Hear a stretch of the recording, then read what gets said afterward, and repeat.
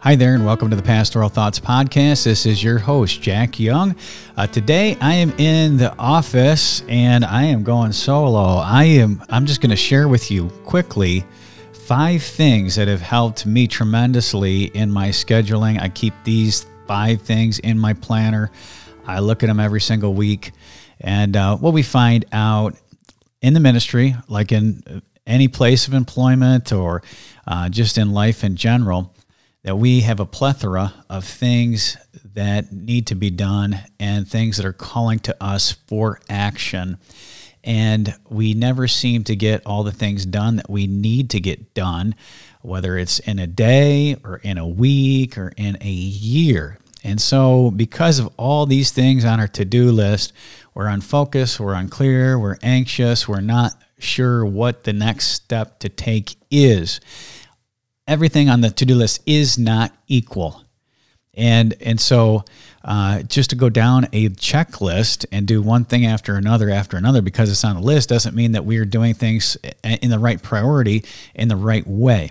So here is 5 things that will help us find clarity, find focus, find priorities, and even find goals and things that you can set your mind on doing. So here's 5 questions.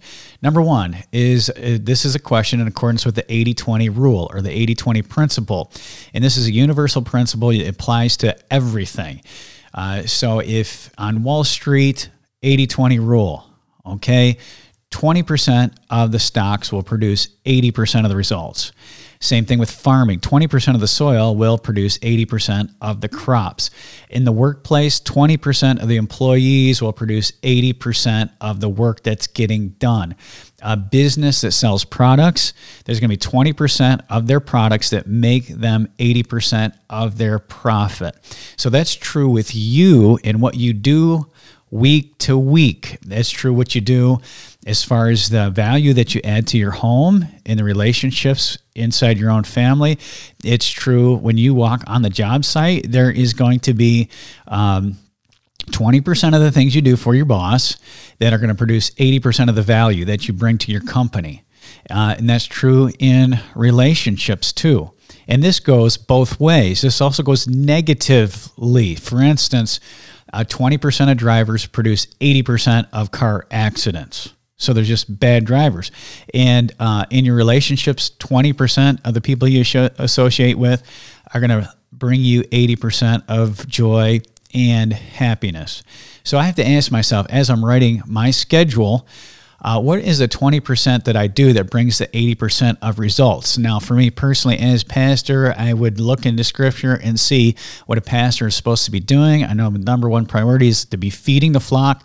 How do I do that? I make sure that they are getting biblical sermons when I stand up and I'm ministering to a bunch of people on Sunday morning, Sunday night, Wednesday night, and then also I'm going to try to help all the Sunday school teachers that make sure that they're encouraged, that they have the material that they need so that they can feed the flock. And then also that's going to be individually. I'm going to minister to people one-on-one, whether it's just counseling or talking, trying to be an encouragement.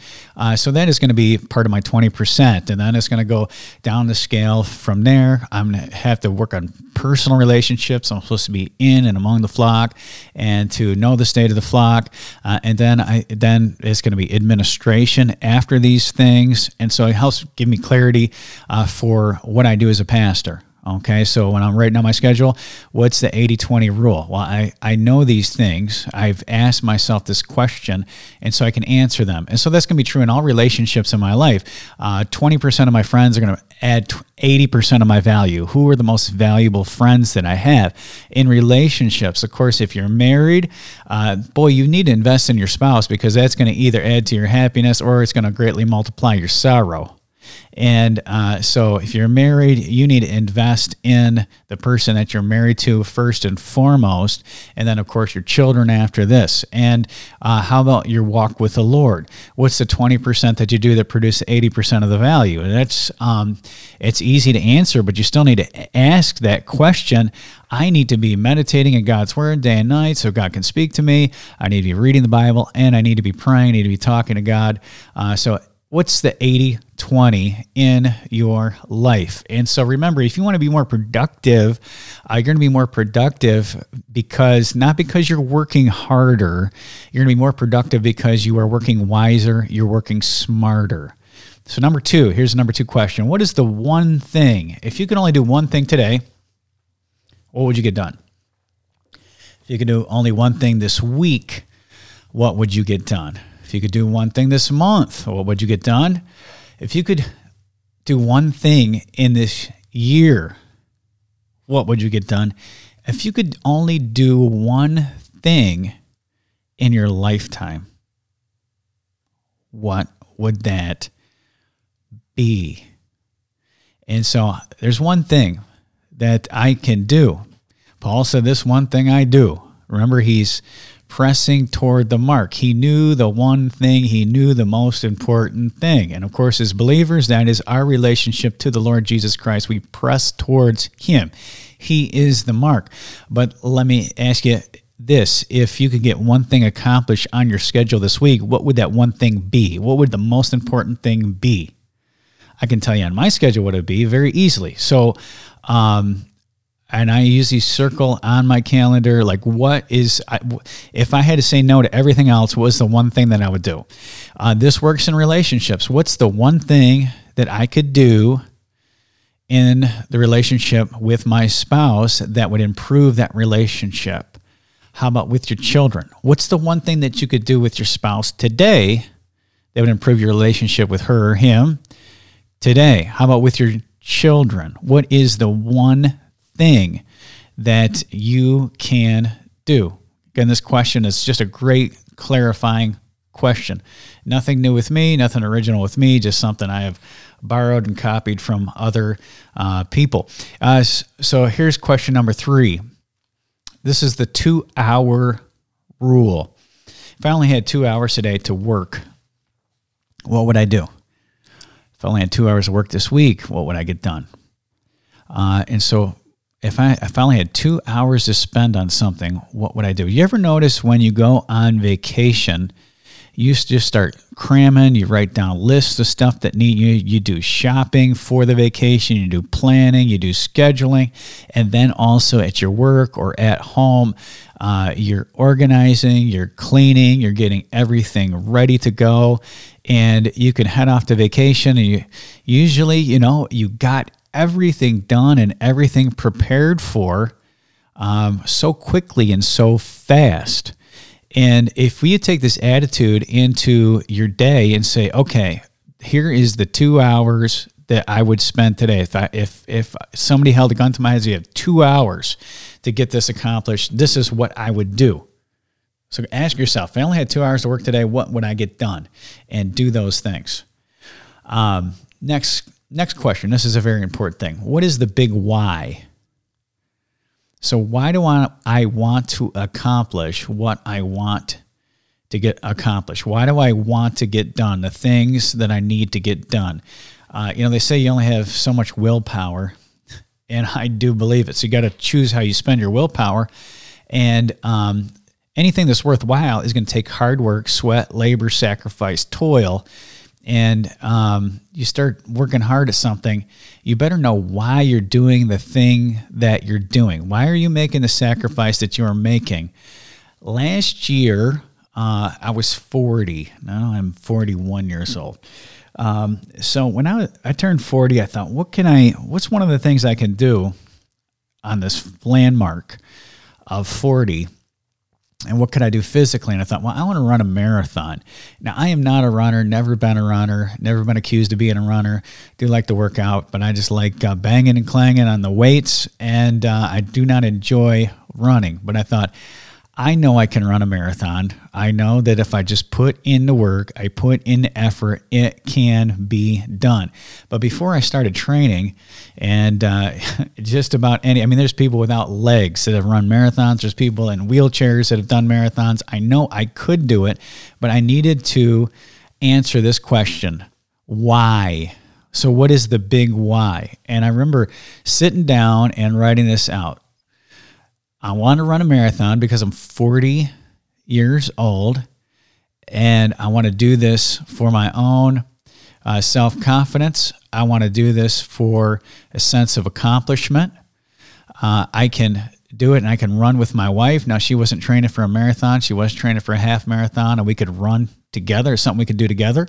And I wrote this down also is this is something that I can share with my sister. Even though she lives down in Virginia, I can run here. She loves running, and I can she's run marathons, and it's a way to connect with my sister. I put this for my kids. You know, later on, my kids can say, yeah, my old man ran a marathon, and I can lead a pathway for them that they realize that, hey, if they put their mind to something, they can do it. Dad did it. He ran a marathon, and so I can run a marathon. And then I put also for my church family, because I know just the benefit of putting a hard landmark, 26.2 miles running. And here the training is the worst part. The race isn't the worst part. The training is the worst part. You get up, you have to get up real early because, I do my long run on Friday. And so I think, okay, tomorrow, this is night. I'm getting all my running stuff out, my gear out. I got a sinking feeling in my gut because tomorrow I got to wake up and run 16 miles. I mean, it's just like hour after hour after hour of running. And so I had to answer the big why. Why am I doing this? Because you would definitely quit if you did not answer the big why. I had to do that in the ministry, and you would have to with your occupation and your job. I mean, you're thinking, man, is there anything else that I can do? Is there any way I can make an honest living? But then you say, wait, hold on. I've answered the big why. I know why I do the thing that I do. So ask yourself that question. Why do I want to get accomplished this thing right here, and write it out? Number 5, this is the big view, okay? One of the things that we will miss out in life, will not spend our life wisely if we don't remember our own mortality. So here's the thing. Write your obituary every week, okay? You don't have to write it down on paper, but write it in your mind. You're going to be remembered by some people. Who are those people?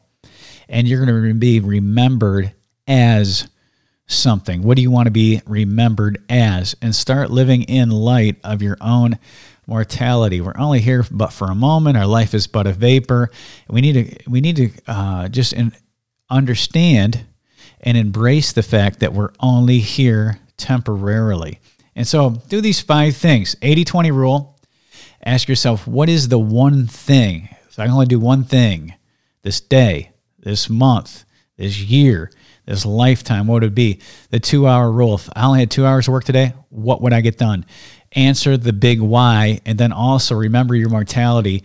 Write your obituary in your mind on a piece of paper, and remember that you're only here for a temporary time frame. You're remembered by somebody, you're remembered as something. And this will help you, finally with this, is it'll help you say no to the things that aren't important. You'll have clarity. What has priority on my list?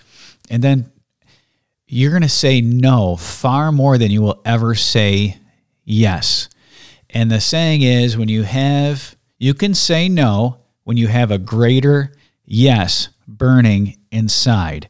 It'll be easy when you clarify your priorities in life and what's important to you in life to say no to all these other voices calling to you and distracting you. And there's something wonderful and simplistic when we ask ourselves these questions and we know what mark we're pressing towards, we know what goals we have, and we know why we made those goals, and we have that clarity in our life. Well, let me stop there. Thank you for the listen, and make sure that if you're not subscribed, please subscribe to this podcast. Also share it, and please give us a rating if you can on that. That would be great. Also, we've had some great podcasts here in the past. Last week, we had Brother Rick Flanders on. Hour and a half on the life and ministry of Charles G. Finney. It was fantastic. Next week, we should have on special guest Chuck Harding, and he's been working in D.C., and he'll be a big blessing to you. So make sure you stay tuned and have a great day. Bye.